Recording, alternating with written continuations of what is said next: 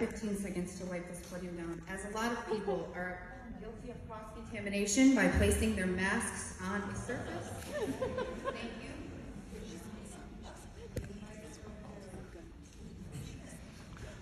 Don't forget the microphone. You touched it. I'm not afraid of COVID. I'm more afraid of the biologics.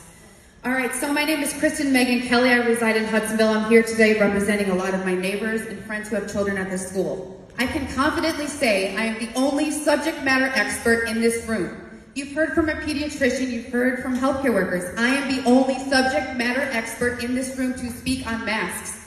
I applaud the parents who've done their due diligence. I'm going to tell you a little bit of my background. I have spent the past 19 years working in the field of occupational and environmental toxicology as a senior industrial hygienist. I am cross-credentialed in public health, decontamination site management. I've had an infection control and prevention committees, infection disease committees in hospitals. In fact, hospitals cannot be built, like if you have new construction, because I spent most of my career in healthcare, they cannot build a building without consulting with an industrial hygienist. Why? I'm going to explain that.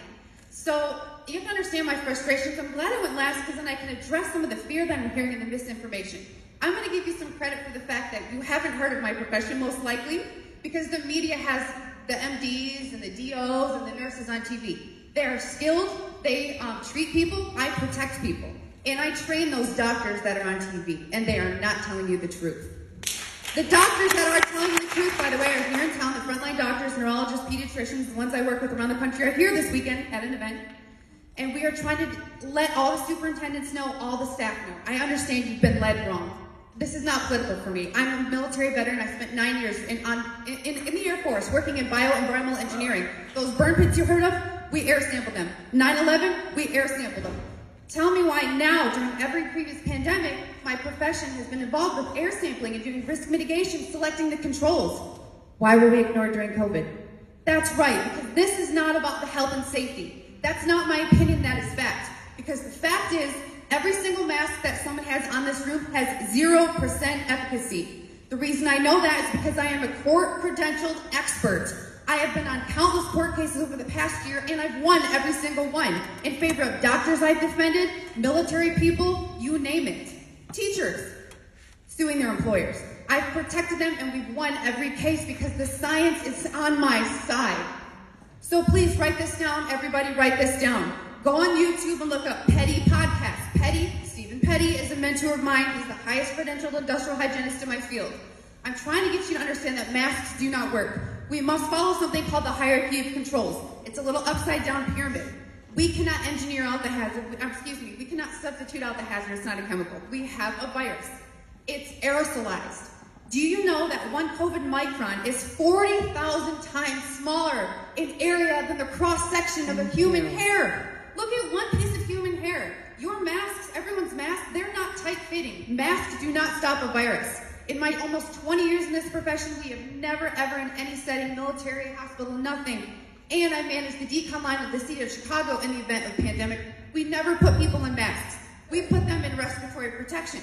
The reason we don't put people in masks is because we did a violet test and we put powder on surfaces and didn't tell the healthcare workers and the military people bringing them in. They kept touching their mask. They had it in their hair, they had it on their water bottles. Every person in this room has touched their mask. I've seen them. And I'm not trying to shame you. I understand you've been misguided and you're not following 29 CFR 1910.134 Appendix D in an occupational setting that you're going to electively wear a mask that's not rated to protect you from the hazard. You must be trained on the limitation, storage, cleaning, usage. The pediatrician that was up here and set her mask on here, no disrespect, she loses all credibility. Because in a healthcare setting, I would write her up to 8 o'clock. I would write her up that unit. Okay, thank you. Please understand, I'm not just here to complain. I'm going to tell you what you can do. You ready? You follow the hierarchy of controls. And to the superintendent, I can, after the fact, you can look at my number. I don't give my address for security reasons, but I can guide you. There was engineering controls, dilution and destruction technology, 10 grand a building. Use your COVID funds. I wave air. No profit off that. That's just a brand I like. It will kill all viruses, bacteria, and mold in your buildings. So not only is that great for now, it's great for everything. So please remember, I'm not here to say masks don't work. I'm providing a resolution. Engineering controls. Please look up Petty Podcast. Stephen Petty, again, Petty Podcast. His videos are 4 to 12 minutes, talks about source control and engineering controls. We are the subject matter experts. Please stop listening to the white coats, because the real white coats will tell you I am the expert. My field is the expert. Thank you. Unmask our children. It is child abuse. By definition, it does decrease oxygen by up to 20%. That's why you have to have a medical clearance to wear an N95 respirator. Thank you.